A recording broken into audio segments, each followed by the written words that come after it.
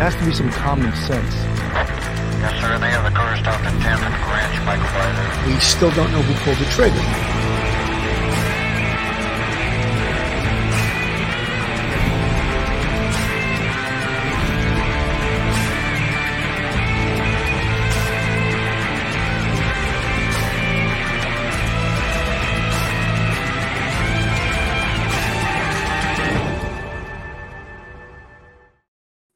Hello, everyone, and welcome to Police Off the Cuff, Real Crime Stories. I'm your host, retired NYPD Sergeant Bill Cannon, a 27-year veteran of the NYPD.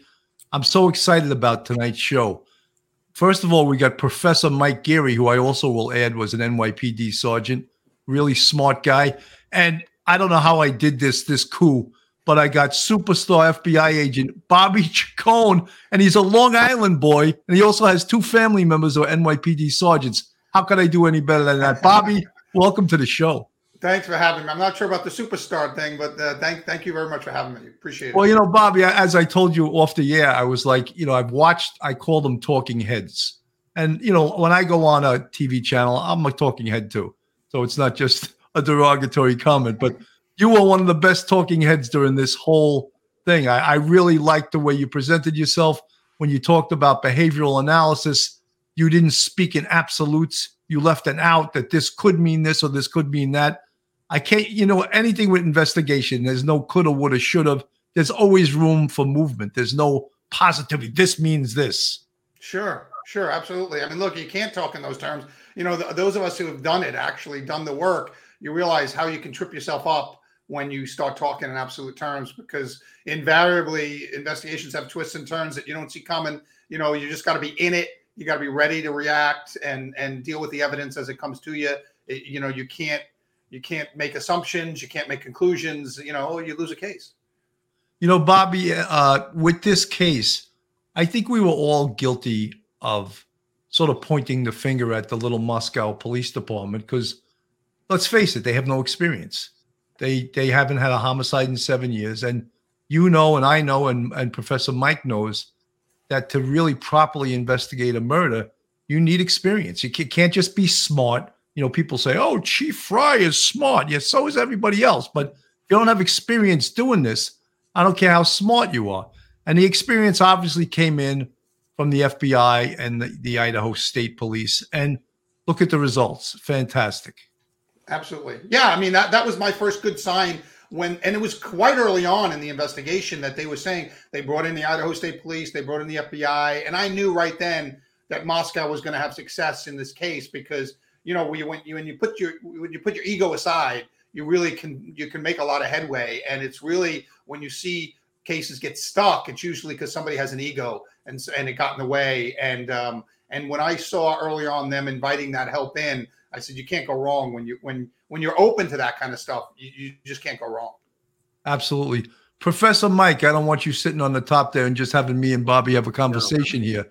No, we got that affidavit. I want to ask you a specific question, Mike. We got that affidavit. There was information in there that for everyone should be a blockbuster. Just a blockbuster. Things that we didn't know, but yet we also see that certain things leaked out. Little parts of it leaked out, you know. Sure. But why don't you speak to the affidavit, Mike? The affidavit is only intended to establish probable cause to a judge in Idaho. And then therefore that was the basis. The affidavit was the basis, the foundation of the judge issuing the arrest warrant for Kohlberg. So it's if somebody's looking to see that this is all the evidence that there is in the case or that will be presented at trial, no. This is just the tip of the iceberg of all the evidence so far gathered. It's crucial and it serves a crucial purpose, but it isn't everything. And it appears when you read through it that early on that they had noticed that there was blood on the knife sheath, and they didn't have a hit on it yet, obviously, but they. No, Mike, I have to correct you. Oh, sorry. They didn't say there was blood. They said there was DNA. Oh, I apologize. And it was on the button that opens the knife. So we can't assume it was blood. We know it was DNA, but we can't assume it was blood. Yeah. And they had that, and that's a fantastic way to start because you've got that was once you've got that match, you can make a match, then the case is you got a tremendous amount there. It's hard for a defense attorney to try to challenge that. But early on, they had that. They also, within about 12 days of the actual crime, the Hyundai information came in that there was white Hyundai in the area. They saw that on more than a number of doorbell cameras and traffic cameras that anybody thought actually existed. They saw the pattern of scoping out the location for about half an hour before he actually committed the crime that morning. So they had that. They had him speeding out of the area about 4:20, I believe. They had the pinging and there was no pinging on his cell phone during that time, but there was pinging before when he was in Washington and pinging after when he got back to Washington. And the pinging on his cell phone perfectly matches up with the traffic cameras, on Washington State University campus and the roads that he took to get to and from Moscow. So it was a tremendous amount of information that the public could see that led to the public has the idea that this is what was going on daily, day after day after day. The noose was slowly closing. And then the final page of the affidavit, I believe he's a corporal on the investigator for the Moscow police, discusses the DNA that they got from the trash outside of Kohlberg's parents' house in Pennsylvania. Mike, I don't want you to get ahead with that because I want to play a little video of that with CNN later on.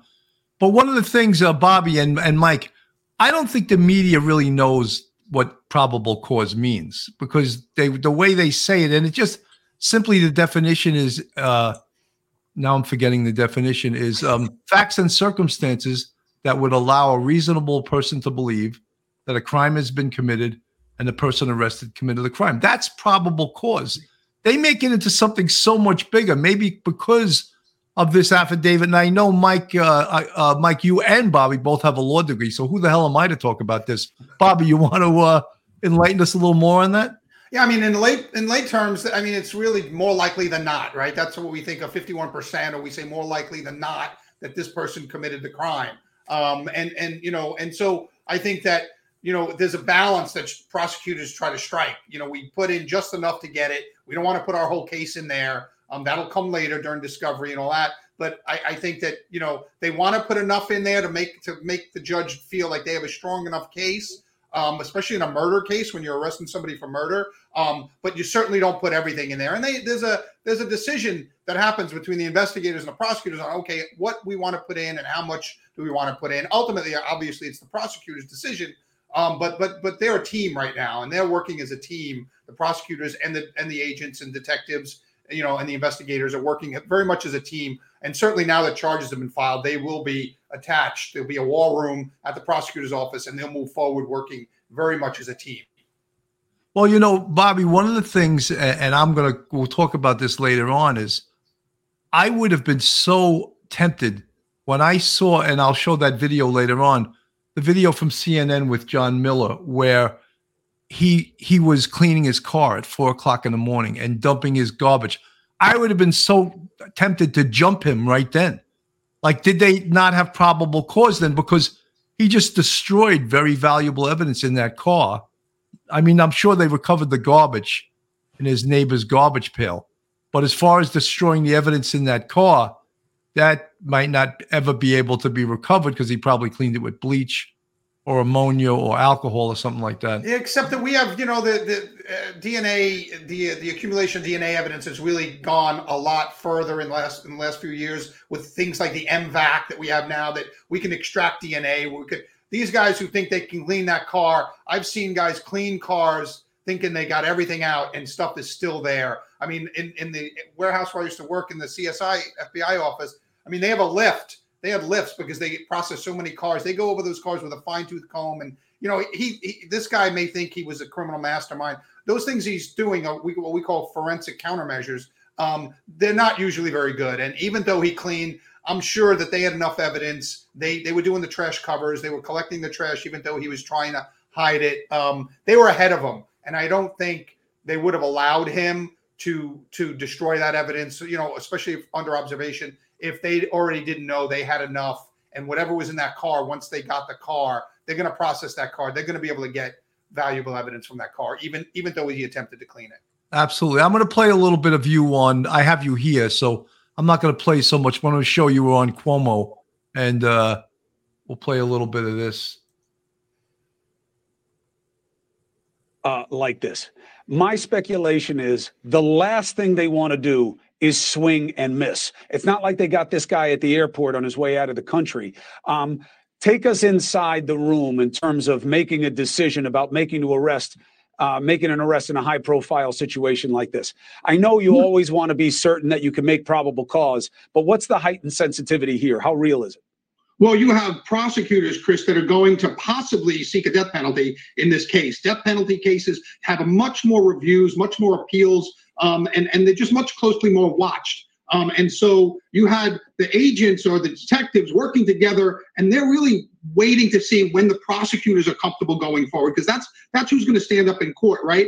And so they had to be very certain, not only that they had enough probable cause, they have enough to prove at trial and get the conviction, or else they wouldn't go forward. Remember, with double jeopardy, we get one shot at this. So I think that they have, we're talking about this piece of evidence or that piece of evidence. I think they have multiple pieces of evidence. I think they do have his DNA at the scene that matches the DNA they got him. I think they may have a witness that may have seen him leave that house that night. I think that they've got, they've got the car and somebody that may have been in that car. I think there's multiple things that they have that built up to this case. We'll find out a little bit of that when the probable cause affidavit's released. We won't find all of it out because the prosecutors like to hold back. They just need to meet that probable cause burden in that affidavit. They don't want to give their whole case away yet. So we'll find some of these answers out. Unfortunately, we won't find all of them out next week. One more. Let me get rid of him. Some people We're back. Some people were a little surprised that even last Friday, I kind of knew that they had somebody as an eyewitness leaving that house. A lot of people were shocked when they read that in the affidavit. And I was saying, well, I was saying that last Friday night that they probably had somebody that saw him coming or going. Well, that's pretty amazing, because we now know that the female roommate only ID'd as DM. She saw a male wearing a mask leaving the location, and we'll get into that a little bit more later on, because we could question her actions, which I'm sure a lot of people are going to, including the defense attorneys. Mike? Yeah, reading over the affidavit, you thank God that he didn't stop to kill her. Maybe it was my guess is he was so jacked up on an adrenaline high, and we've been there. If you're out on the field and something goes down, your adrenaline shoots through the roof. He might have been so jacked up on adrenaline, and you get that tunnel vision. And I used to experience almost like a sound machine kind of effect in my ears, where you really couldn't hear what was going on. It was just total focus. And I think he was so jacked up, she probably cracked the door open a little bit and saw his face just enough, because it was 4:20 in the morning. And thank goodness, because if it wasn't for her, this would have gone on a lot longer. They probably still ultimately would have gotten him, but thank goodness that she survived it. I hope to God that people don't rake her over the coals on the internet for not calling the police. Nobody knows what they would have done. And I just want to say in her defense, if you read the affidavit, she hears people twice mentioned, is there someone in the house? But nowhere is there written that she heard a scream, like a call for help, other than some crying towards the very end. So it's going to be interesting to have her on the stand. She's going to be, I think, probably the most persuasive witness for the prosecution. I want to play this from CNN, and this is what I was talking about before. Placing garbage bags into neighbors' bins. John Miller, CNN law enforcement analyst, is with us. Thanks very much. The affidavit said so much because we didn't know much in terms of how they got to this suspect and why. The affidavit is the anatomy of a modern criminal investigation. I mean, how many times over the last 7 weeks did we hear people say, the case isn't going anywhere, the police aren't telling us anything? thing. You know, why isn't it solved already? But the affidavit tells us that really from the day of the murder, they start with the video canvas. Then they develop pictures of a white Hyundai Elantra. Okay, it's a car, not a person. They don't have a plate. But then they ask other police departments, you know, to look for that car. A college police officer finds one. They then look at the owner of that car. On December 23rd, they get the cell phone record showing the owner of that car has been, what appears to be from the record, staked out in the area of that murder house a dozen times since August. So they start to zero in on Brian Kohlberger. But when you get into the affidavit, the chilling details, a downstairs surviving witness hears crying upstairs and a voice saying, "It's okay, I'm here to help you." The dog barking, more crying, and then sees a figure clad in black walk out the door through the sliding glass, wearing a black mask. It's frightening even to read.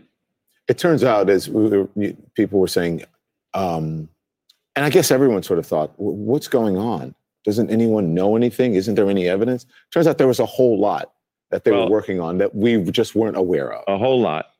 But just like, and I've been in cases like this before, where you've got great leads and they fizzle, and then you have other leads working, and then one of them starts to pan out. There was a lot of evidence, but it came in bits at a time.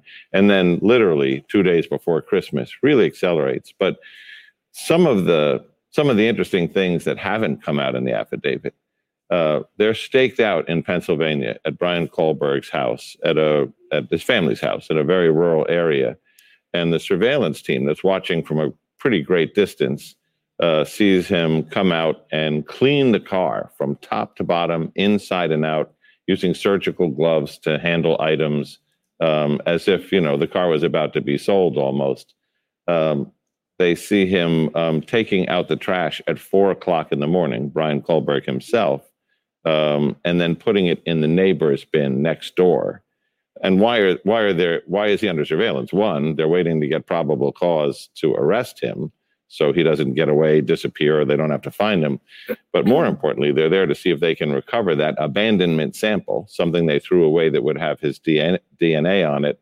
And that's why they went to the trash, collected it, and made that match that allowed the judge to okay that. The most important thing, though, is motive.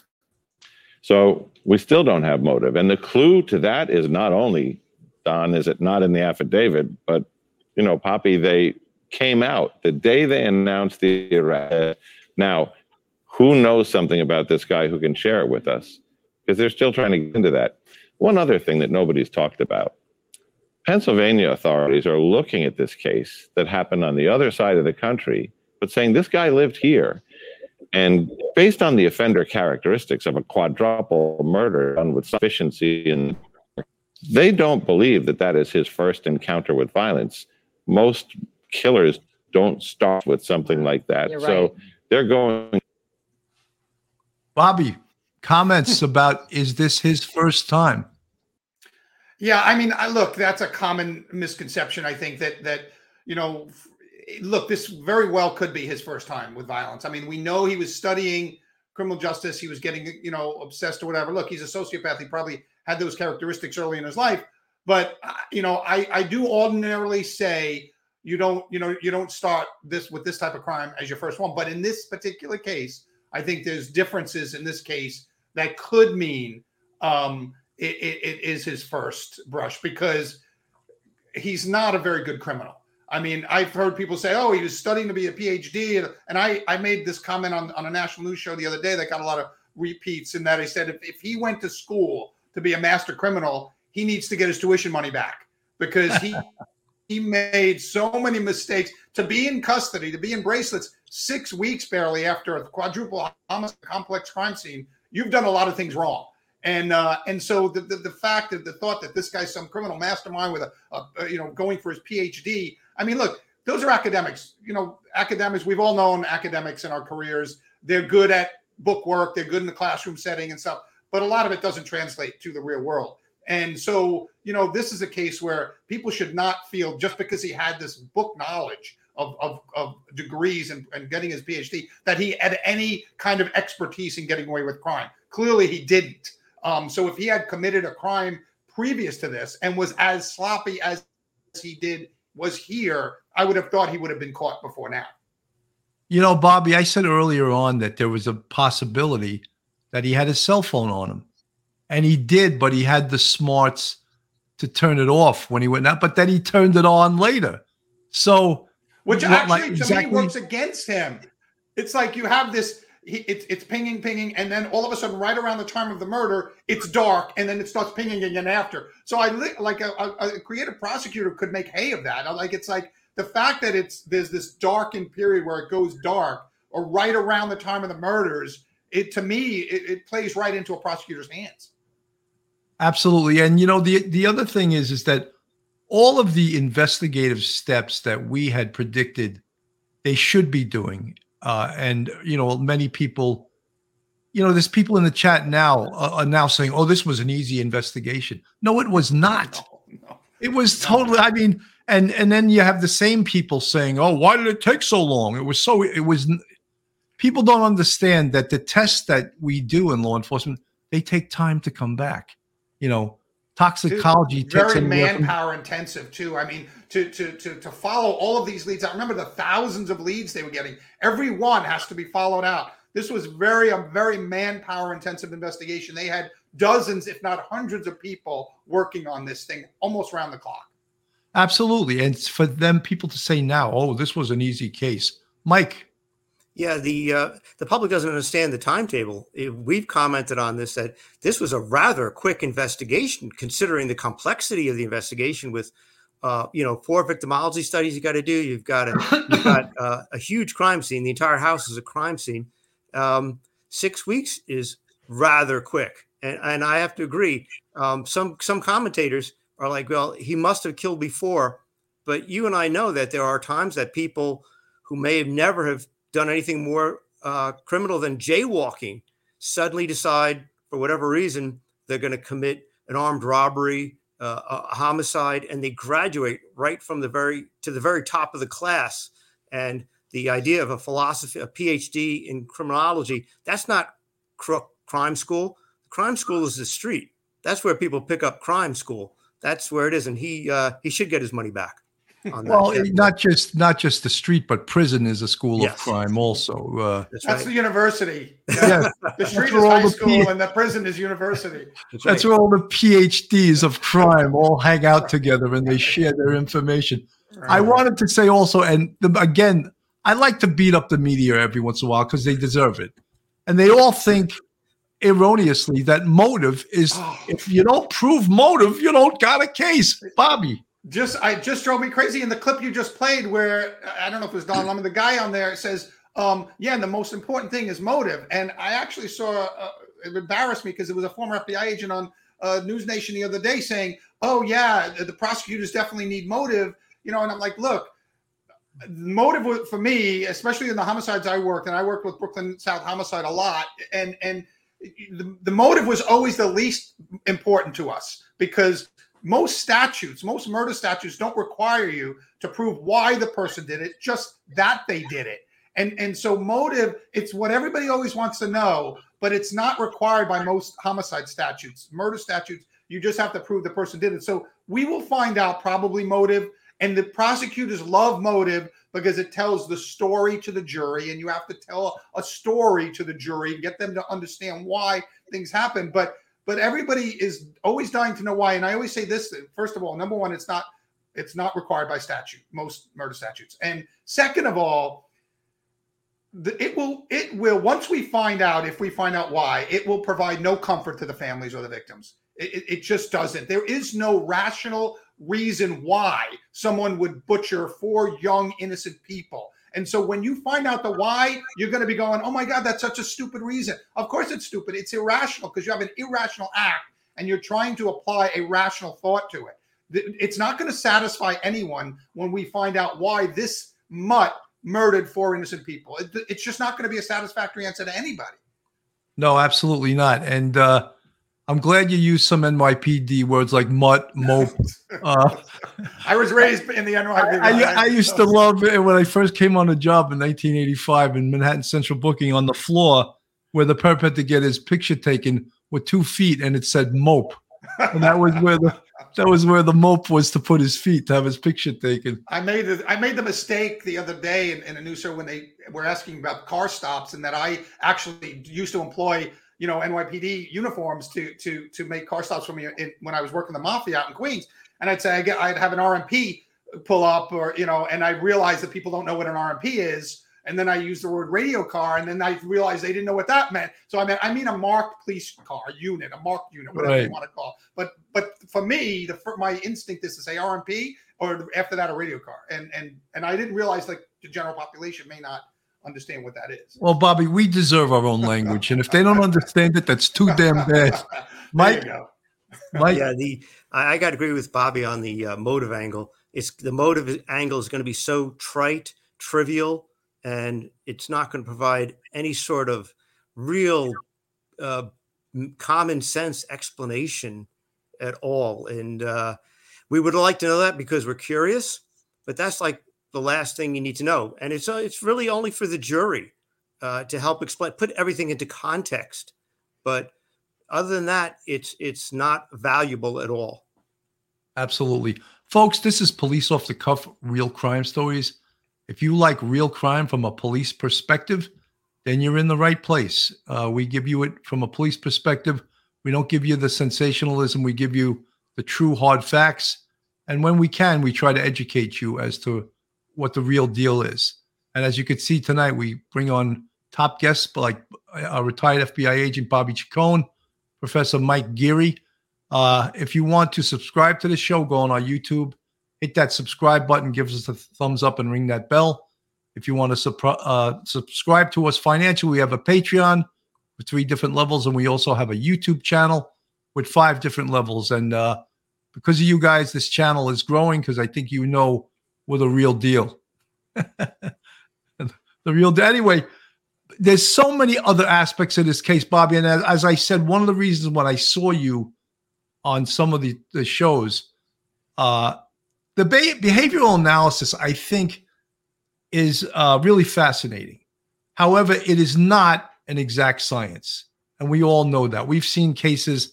I always like to use the Beltway sniper. The guys were so far off from predicting who that was. But there's some good stuff. And I'm sure you took that course. Maybe you taught that course. And you want to just maybe extrapolate a little bit on who this guy is, in your opinion. Sure. And look, I have all the respect in the world for the profilers, the FBI profilers, the NYPD profilers. Those guys are great. There's a room for them, but not in a case like this. This case did not have a lot of profiling in it because profilers like multiple crimes, multiple victims, because they build a profile. A profile is built, and the more crimes you have, the more crime scenes, the more victims, you build that profile. You really can't do it with one single case. I mean, you can profile from these victims in this crime a little bit. And you take something like you said, the Beltway snipers. We've never seen a serial killing team, right? So that's the first time. So they also rely on past history. They go to prisons. They interview serial killers. So they're building kind of a historical thing. Well, then when they come across something that's never happened before, it's off the radar to them. So you have to be careful with that. And look, after I retired, I work in Hollywood now as a writer, and I've worked on the Criminal Minds, the show Criminal Minds, for 4 years. And so, I'm very sensitive to profiling and what they bring to the table and stuff. But it's really not, profiling was really not part of this case. Again, it's one of those things we all want to know. We all want to know why, how, who this person is, why, what kind of person would do something like this, and so, but in reality, it's going to be whoever the physical evidence leads us to. We're not worried about the kind of person who would do this because we really don't know. And you look at this particular person, I mean, I would have never thought it was a PhD student that was studying criminology that did this. I would have thought, your natural thoughts are former boyfriend, a spurned, interest guy who was trying to hit on her. You think of the natural, things. And you don't think of somebody totally unassociated with these people. And when I say totally, I mean like, he wasn't part of their, social circle and things like that. Yeah. And so yeah, the profiling, I mean, look, just like polygraphs, profiling is not admissible in court. We can't bring that in, right? And 27 years I worked cases. I never used a profiler in my cases. So, I mean, profiling has a place. It's very limited. It's very niche. Although everybody thinks everything's a profile and everybody wants to talk to a profiler, it's a very niche field and it has a very limited application. In this particular case, they had a crime scene. The forensics at the crime scene was going to point them in the direction of a suspect. You have victims, and the victims' lives may point you in the direction of a suspect. You're not going to sit there and say, what kind of person would do this? Because, I mean, you know, everybody here, Professor Mike, I mean, killers come from every walk of life. They come from every social strata, every economic strata. You know, you can't really say, you know, oh, I'm going to look at this crime and I'm going to tell you what kind of person did this, particularly a horrific crime like this. It has a very limited application. But Mike, excuse me, Bobby, certain things you could say right away. There was almost a 99% chance this was a guy. You know what I mean? When people say, "Oh, this could have been a female." I mean, I said that early on. The physicality of it was probably because, you know, not to be misogynist, but to be the physicality of this was probably going to be male. The fact that 3 of them were females probably made it a male. I said early on, like what the profilers do tell us is, like, for example, if one of the females had, you know, a significant amount of facial injuries, like the stabbings in the face, that could indicate a female perpetrator. Because when a woman kills another woman, particularly if it's a love interest type of thing, they often will make wounds to the face. But we didn't have that. Or at least they didn't release that. So that would be one minor kind of behavioral thing that might indicate who this person was. Other than that, you know, other than it being a male, you know, okay, maybe you slice the population in half. But certainly this looked like a male. But beyond that, education level, economic level, I mean, you can't really tell much by the crime. Right. So all of the behavioral analysis, even though the public loves that because it's TV friendly, it's not going to help the investigators capture this guy. Mike? Yeah, I've been doing some research on, you know, the difference between a sociopath and a psychopath and all kinds of different, you know, interchanges between the two. And they would always give you there's 10 characteristics that make up the sociopath. The 8 characteristics make up a psychopath.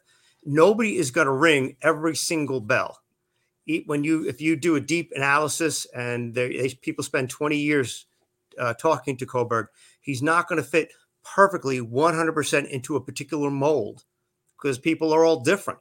And that's just the way it goes. So that's one of the limits of profiling. It has its uses. It's fantastic. But in this case, like other cases, you'll be surprised, as we were, like with the Belt Parkway sniper case. This case, there's going to be a lot of surprises. And for the armchair person that just wants to pigeonhole somebody into a particular spot and say, that explains it. No, not at all. Chris Morley, thank you for the $10 super chat.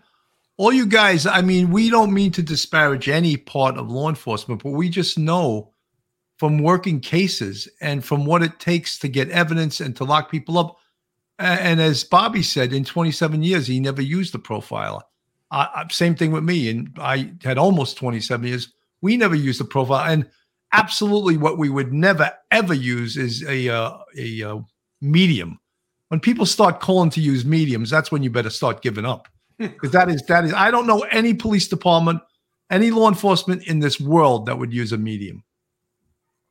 Yeah, I think that, you know, there's a danger, you know, as a legal person too, as a lawyer, there's a danger to using a profile, because if you use a profile and then, you know, like Mike said, if the person doesn't fit every single element of the profile, guess what? A defense attorney is going to get up there and say, well, your profiler said this. Did you look for somebody with, you know, if the defendant say he has numbers 1 through 6, but he doesn't have 7 through 10, the defense attorney is going to say, did you find anybody with 7 through 10? Did you look for anybody with 7 through 10? And he's going to try to build a doubt in one juror's mind, which is all they need, one doubt in one juror's mind. And if the defendant doesn't fit the profile exactly, which they never do, you know, then he can use that profile, the defense, to say, hey, you know, your own profiler said the defendant would have these characteristics and my client doesn't. So there is a downside sometimes to getting a profile. But like I said, profiles, the more information you can give a profile, the more accurate they can become. That's why they're good in serial killer cases, because they have this whole trail of crime scenes, this whole trail of victims, and you can start seeing patterns. That's what the profilers like to see, is patterns. When you get like a one incident crime scene, you can tell a little bit, and the profilers are okay to come in and tell you a little bit, but it's not really a really big tool in a case like this. You know, Bobby and Mike, one of the things I wanted to talk about was to me, what is pretty much smoking gun evidence in that crime scene. And one is the knife sheath that had DNA on the button that was used to open the sheath. And that was that K-bar knife. It had the Marine Corps insignia on the sheath. That is such powerful evidence. The other thing was the pair of shoes, excuse me, not the shoes, the imprint left in blood that was recovered using a chemical. It was recovered. So there's two types of things that we're looking at with the shoe print, and that's something called individual characteristics and class characteristics. Now, class characteristics, I'm going to put my professor hat on just for a second, is that all of Vans type shoes have the same bottom. And so you can actually go to the manufacturer once they identify it, that it's a Van type shoe, and they have whole databases of the bottoms of their shoes. Now, the individual characters are how the person wears their shoe, what pits and fissures are on the bottom of their shoe. Oh, wow, those are big academic words. I don't know where I remembered them from. Pits and fissures on the bottom of the shoe. And if you recover that shoe and it's such powerful evidence because it can be an exact match, the imprint that you lifted off the floor. Yeah, it almost becomes like a fingerprint, right? I mean, it's like, look, we all have different gaits. We all have different the way we walk. We're all different sizes. You know, some people left foot dominant, right foot dominant. And the longer you wear that shoe, the more unique it will be to your gait and to the way you walk. How it wears on the bottom will be very, very individual to you. And you could probably take all your different shoes or tennis shoes or sneakers, and they'll probably match each other because of the way you walk, as long as you walk in them enough. Absolutely. And it's such a powerful thing for a juror to see that imprint, and especially in blood. Mike, any comments? Yeah.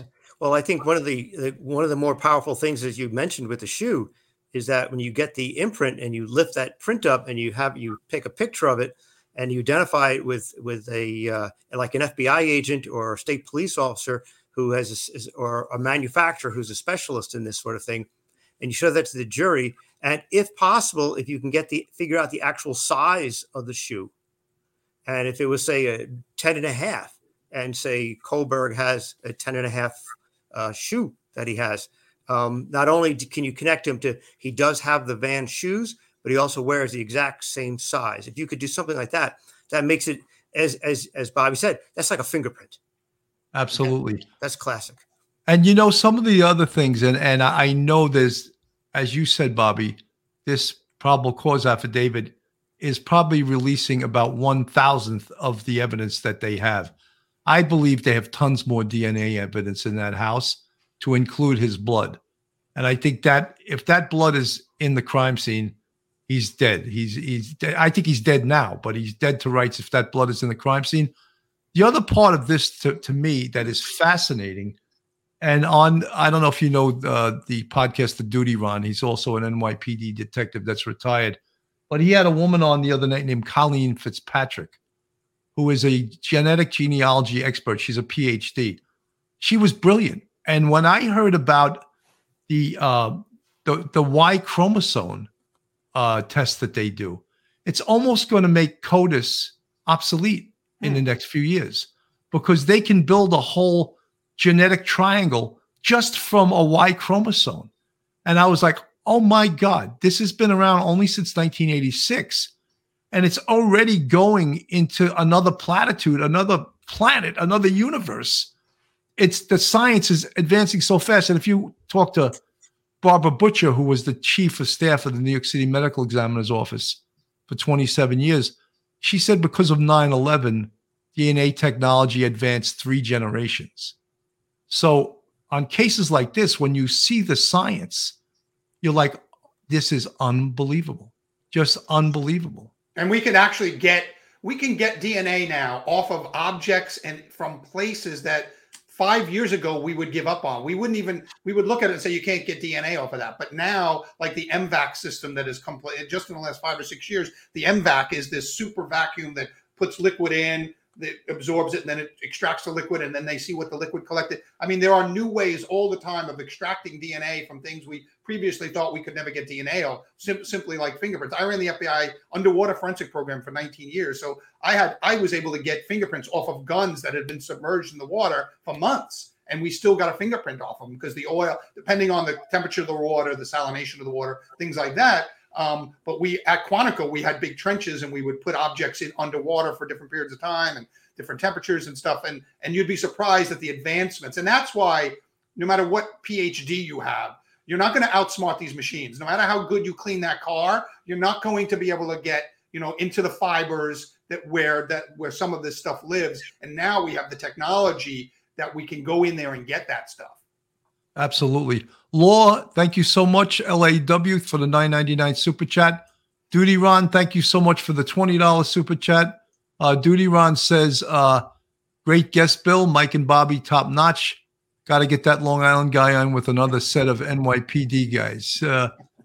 It's Bobby. It really is so great to get you on the show, as well as Mike Geary, who I actually used to teach at the same college as him a few years ago. But then I tried to I tried to become an actor and a stand-up comic and all this other stuff. But when I see the credentials you have, diving and all this other stuff, writing that's fantastic. I mean, it's always but great. You know what? I always go home too. I was working Jamaican gangs in the 6'7", the 7'7". I would walk into the squad area there. They guys all knew me. I mean, that's my dream. If I could go back to any period of time in my life, it'd be the late 80s, early 90s, walking into the 6'7" squad and seeing my buddy Jack Winane or 7'7" squad and going up and see Mike Paul, these guys, and or going down and see Bobby Powell and Willie Bishop down in Brooklyn South Homicide. I mean, those were the days, man. We were running and gunning. I was working Jamaicans in 1990. I mean, you know how many homicides we had in New York City in 1990. Yep. It was just a busy time. I'm writing about some of that stuff now, but if I could go back to any time in my life, it would be that late 80s, early 90s period in New York City and Brooklyn. And it was just a special time. And those guys, I all keep in touch with them, all retired now, but just special group of guys and special times. Bobby, when I say sort of the same thing, but my favorite was anti-crime and street crime. Yeah. Anti-crime to me was the greatest detail on the NYPD. Yeah. A few folks that don't know what that is, we used to have every precinct had a plainclothes unit, and you would go out and try to make robbery and gun collars, GLAs, stuff like that. And they disbanded it recently, all the bullshit politics. But anti-crime was probably the most successful unit on the NYPD. And of course, the street crime unit that took more guns off the streets of New York City. And now because of politics, they've neutered the NYPD and taken these units. And when Bobby starts talking with that glee in his eye and, and it's the truth. You miss it. I miss it. Yeah, absolutely. But there is a time, I remember I had a lieutenant from street crime come on my show one time and he said, I was wrestling with this 16-year-old and he had a gun and he was stronger than me. And he goes, that's when I decided it was time to retire because it's a young man's game. It's a young man's game. Right, exactly. He said that never happened to me. And when that happened, he said, I knew that it was time to go, but I shouldn't be doing this anymore. And he retired shortly after that. Yeah, it's definitely a young man's game. Street crime is a young man's game. Yeah. Absolutely. Yeah. Mike, I know you want to tell some 4-4 stories. No. But 4-4. That isn't that condemned? Wasn't that building? Is that the one that was condemned? Yeah, it's on the Deegan. It's on No, late 80s, early 90s, we had about 2,000 homicides a year in New York City. Mm-hmm. It was just incredible the amount of work that got done by the plainclothes guys, the guys in uniform, the men and women in uniform and plainclothes, and detectives. I knew detectives in the Fort 6 Station House. They had like 6 or 7 homicides that were working on at the same time. It was incredible, and hats off to Moscow for calling in the people with more experience right away, and not leaving it up to their own detective unit. Absolutely. Mike, I wanted to, and Bobby, I wanted to talk about we spoke about the inexperience of the Moscow police, and I don't want to belabor that, but also very inexperienced. And the next step is the prosecutor. And he may look like he's 90, but the guy, he hasn't prosecuted a murder in 7 years. And I don't know, in his career, that's a huge concern.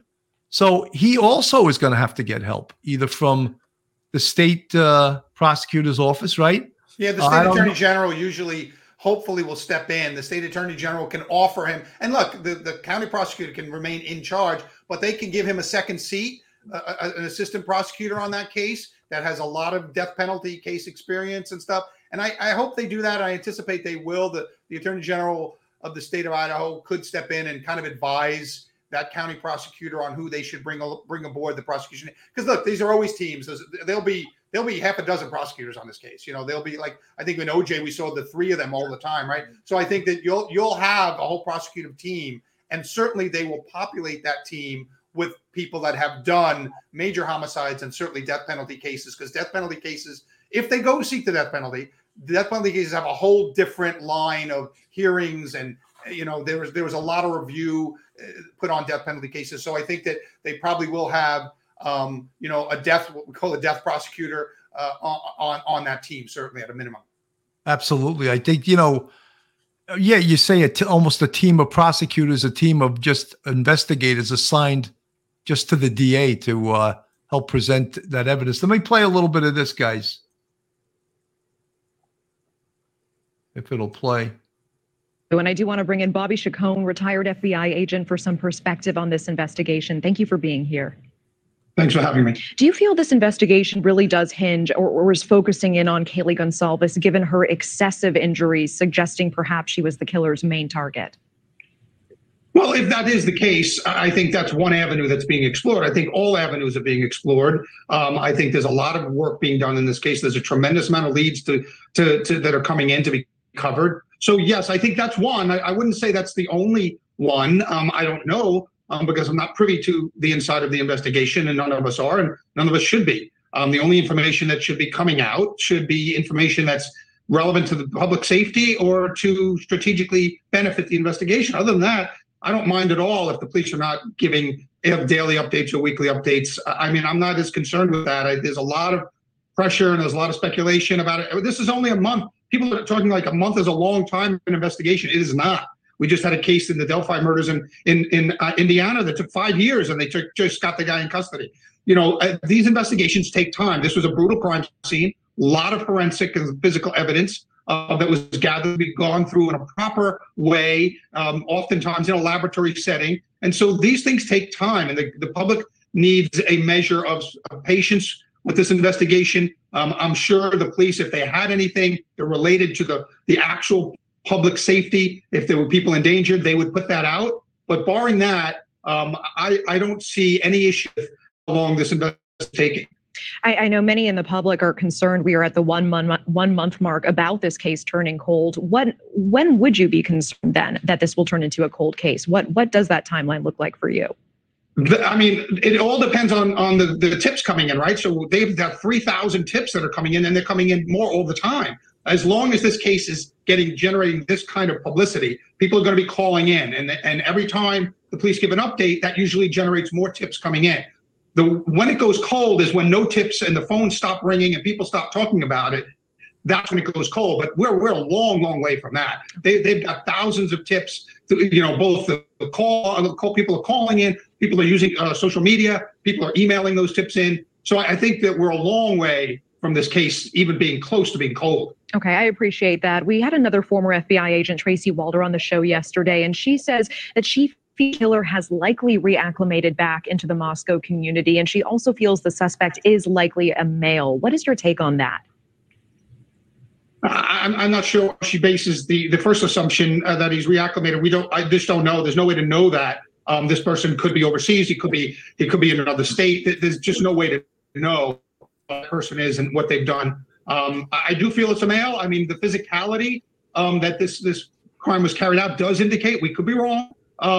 It's been seen before, but most likely, due to the physicality that was required to carry this out, my guess is that it was a male, just because the physical capabilities of at the same time and stabbing people that many times to cause their death requires a heightened level of physicality, and that would lead me to be a male. Again, that's an assumption based on what I know, the limited stuff that I know of the physical evidence at the crime scene. But I would agree with her assumption that it's a male. I'm not sure.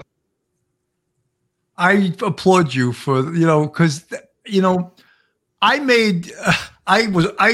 turned amateur profiler during this case too. And I predicted that this guy was dissed by one of these girls big time. And he was a townie. You know what a townie, right? Mhm, yeah. Someone that was from the town. And but I'm wrong, and I freely admit I'm wrong. But like you said, how did she make the prediction that he's assimilated back into society? He's taken his spot back in the farm. How do you know that? You don't know that. I get a little flack sometimes because I don't really hold my tongue often, and I just say what I feel, and I try not to be Sherlock Holmes. I think some people come on these shows and they feel they have to have every answer, and they have to have an answer for something. And it is okay to say, I don't know. It's okay to say, I'm not sure. It's okay to say, well, it could be, but it could be something else. But I think certain of these people in my own profession feel the need to have every answer definitively all the time. And it's just not the way it works. No, absolutely not. And, as you said, that's why when I watched you earlier on, I respected what you said because, especially the academics, they speak in absolutes. That woman the other night that wrote the book on BTK or something, and someone said, oh, could that guy be evil? And she was like, oh, evil connotates religion. I was like, oh, no. Oh, no. Evil is when you're rolling around on the ground with a guy with a gun and he's trying to kill you. That's evil. And he would kill you and not even lose an ounce of sleep that night over it. That's evil, right? He could put a bullet in your head and not think twice about it. That's evil. Right. Yeah, there's plenty of evil in the world that doesn't have anything to do with religion.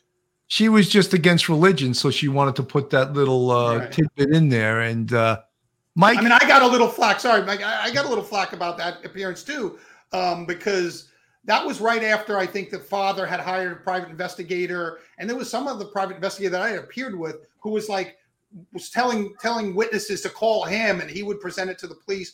And I had to step in and I say, look, the police don't. I sometimes sound a little callous. The police. The family deserves something, but they don't deserve to be partners in the investigation.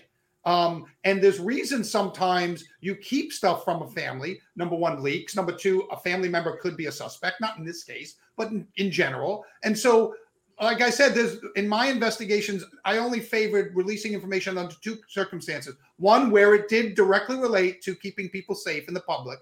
And number two, where it was a strategic move on the part of the investigation to maybe what we used to call tickle the wire when I worked the mafia. You release something, maybe your suspect will do something. And so a strategic benefit to the investigation. Other than those two examples, I wasn't in favor of letting anything go. I don't care about the internet sleuths wanting information. I don't care about these 24-hour news stations wanting information, even though I'm on there a lot.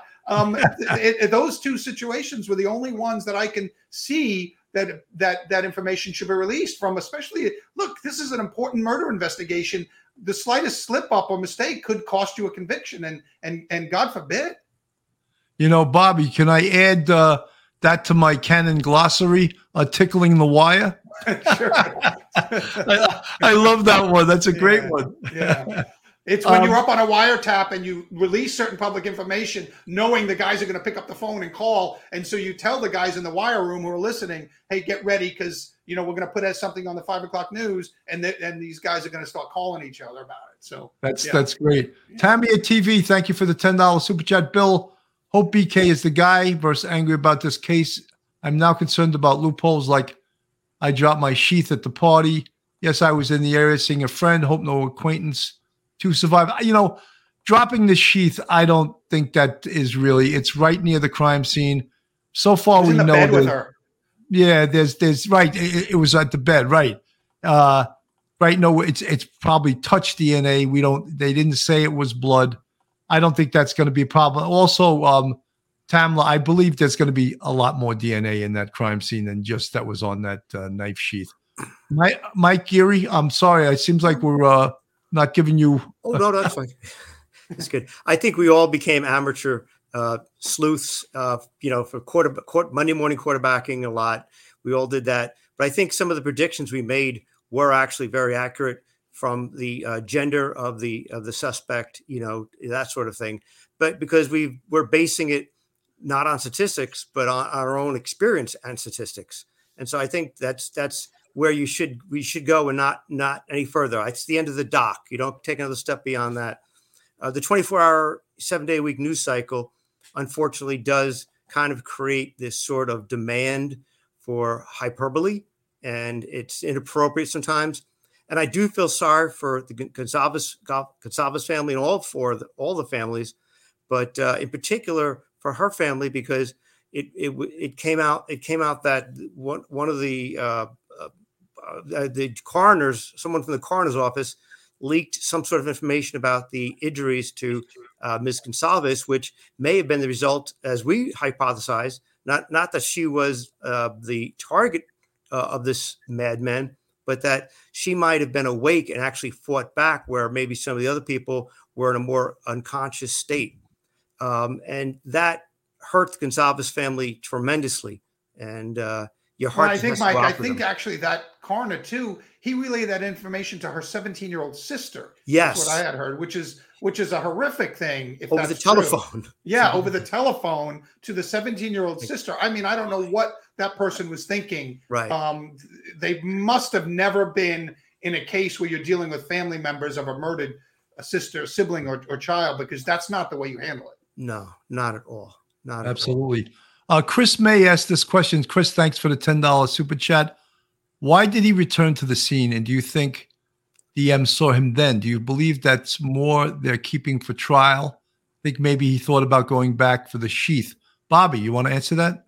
I mean, it could be. I mean, it could. I think she saw him when he was initially leaving the house, and I think that I don't know why he's pinged again. You know, he might have doubled back. He might have thought about going back in, but then got scared. I mean, this required a lot of adrenaline. I think he crashed. I think he was physically exhausted when he walked by her, and he could not even probably conjure up the energy to have another attack. But I mean, I think probably he panicked at some point when he realized, because that K-bar knife is a big knife. You can't just keep that in your pocket, right? That's why it has a sheath on it. And if you put it in your pocket, you could stab yourself in the leg. So I think at some point when he got back in his car, he realized, when he started to get his faculties back and think a little clearly, he realized he had dropped the sheath. That could be a reason why he doubled back. It looks like he doubled back, but didn't go back in the house. I don't know that he went back in the house a second time. I think she saw him as he was. Did he go back to the scene as a thrill thing?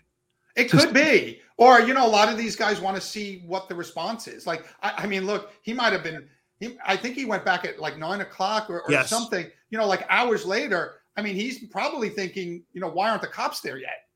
You know, that's what I would have been thinking. Like, if he knew, and apparently he saw that DM, I think he saw her anyway. I think he's probably thinking there should be ambulances, there should be police at that house already.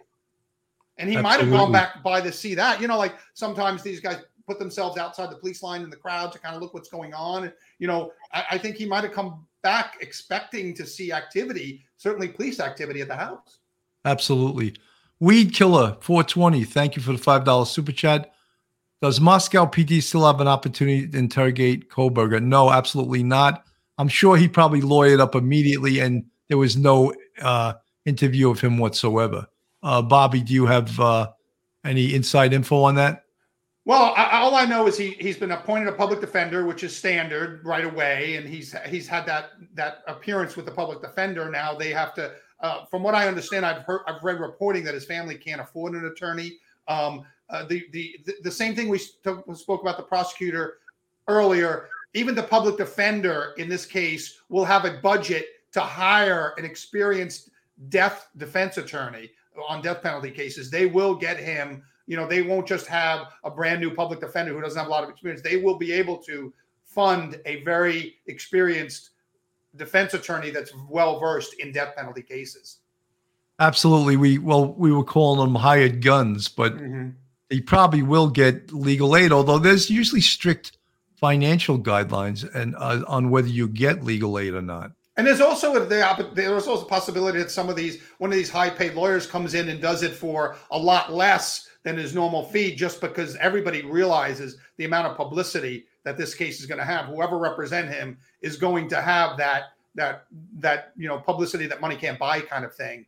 A lot of those defense counsels, they look for that.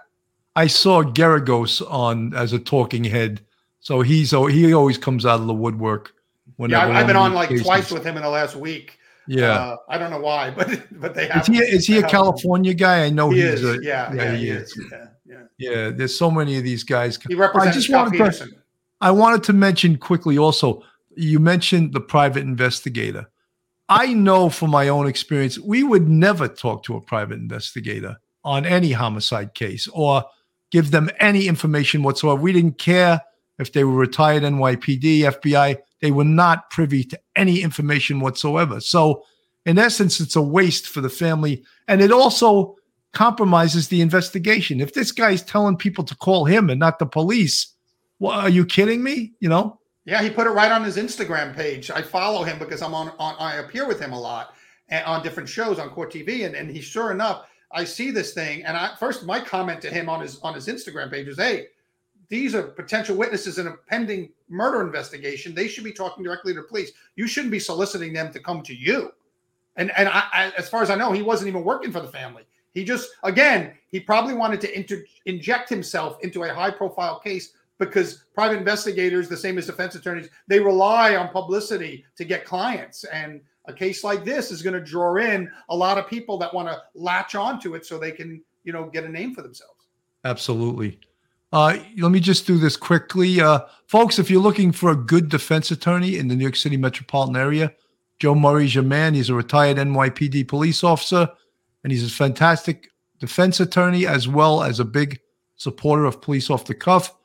His cell phone is 718-514-3855. You can email him at joe@jmurray-law.com. His website is jmurray-law.com.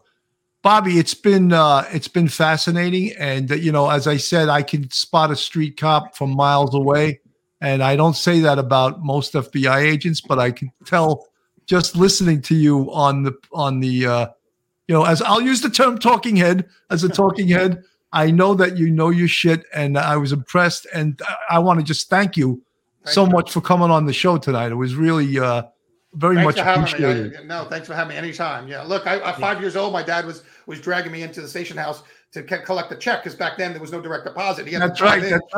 We'd drive into Queens from Long Island to see my grandma. We'd stop off at the precinct to get his paycheck. And so, in the precinct picnics. And back then we had, what was that thing upstate called? Police camp? The camp. Yes. Yeah, police camp. I used to vacation up at police camp. So, the NYPD, I was actually on the list when I was coming out of Hofstra Law School to get on the NYPD, and the FBI called first with my dad, who was already retired.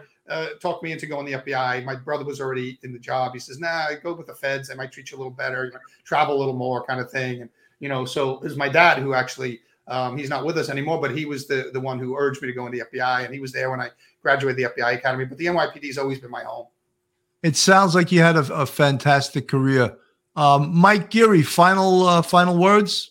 I just want to let anybody who's, watching that we really kind of take the police and the prosecutor's side on many things, but they don't have to worry about Mr. Kohlberg. He's going to be well represented. He's definitely going to have an attorney who's experienced in a defense attorney who's experienced in death penalty cases. To do less for him would not be fairness and due process and justice for him. So he will be well represented, and it's going to be a tough case. I always forget to say that he's innocent to proven guilty, but I'll say it now. Bobby, final words. Yeah, I think Mike's right. I think this is still, basically a circumstantial case. I feel for DM. I will strap onto your guys' earlier comments. She should not be vilified. You don't know what person's going through unless you've been in her shoes, and none of us have been in her shoes. She's gone through a life-altering event now. Whatever happens, this will change the rest of her life, and not in the better. And so people should kind of give her, room and not make assumptions and not vilify her, and just try to be human and try to understand that people are in different situations and don't make assumptions. And that's all I hope for her. That she has a lot of my thoughts in the last day or two since the affidavit came out. And I hope the best for her. Well, thank you, Bob. You folks can see that what good people cops are. I really mean that. Certain people will just, eat people up for no reason. And I think we always give people the benefit of the doubt. And you could see that, at least in this panel here. And as from Bill Cannon, retired NYPD Sergeant, Mike Geary, and retired FBI agent Bobby Chacon, thank you guys so much for listening. Have a great night and be safe. Take care. One episode just ain't enough.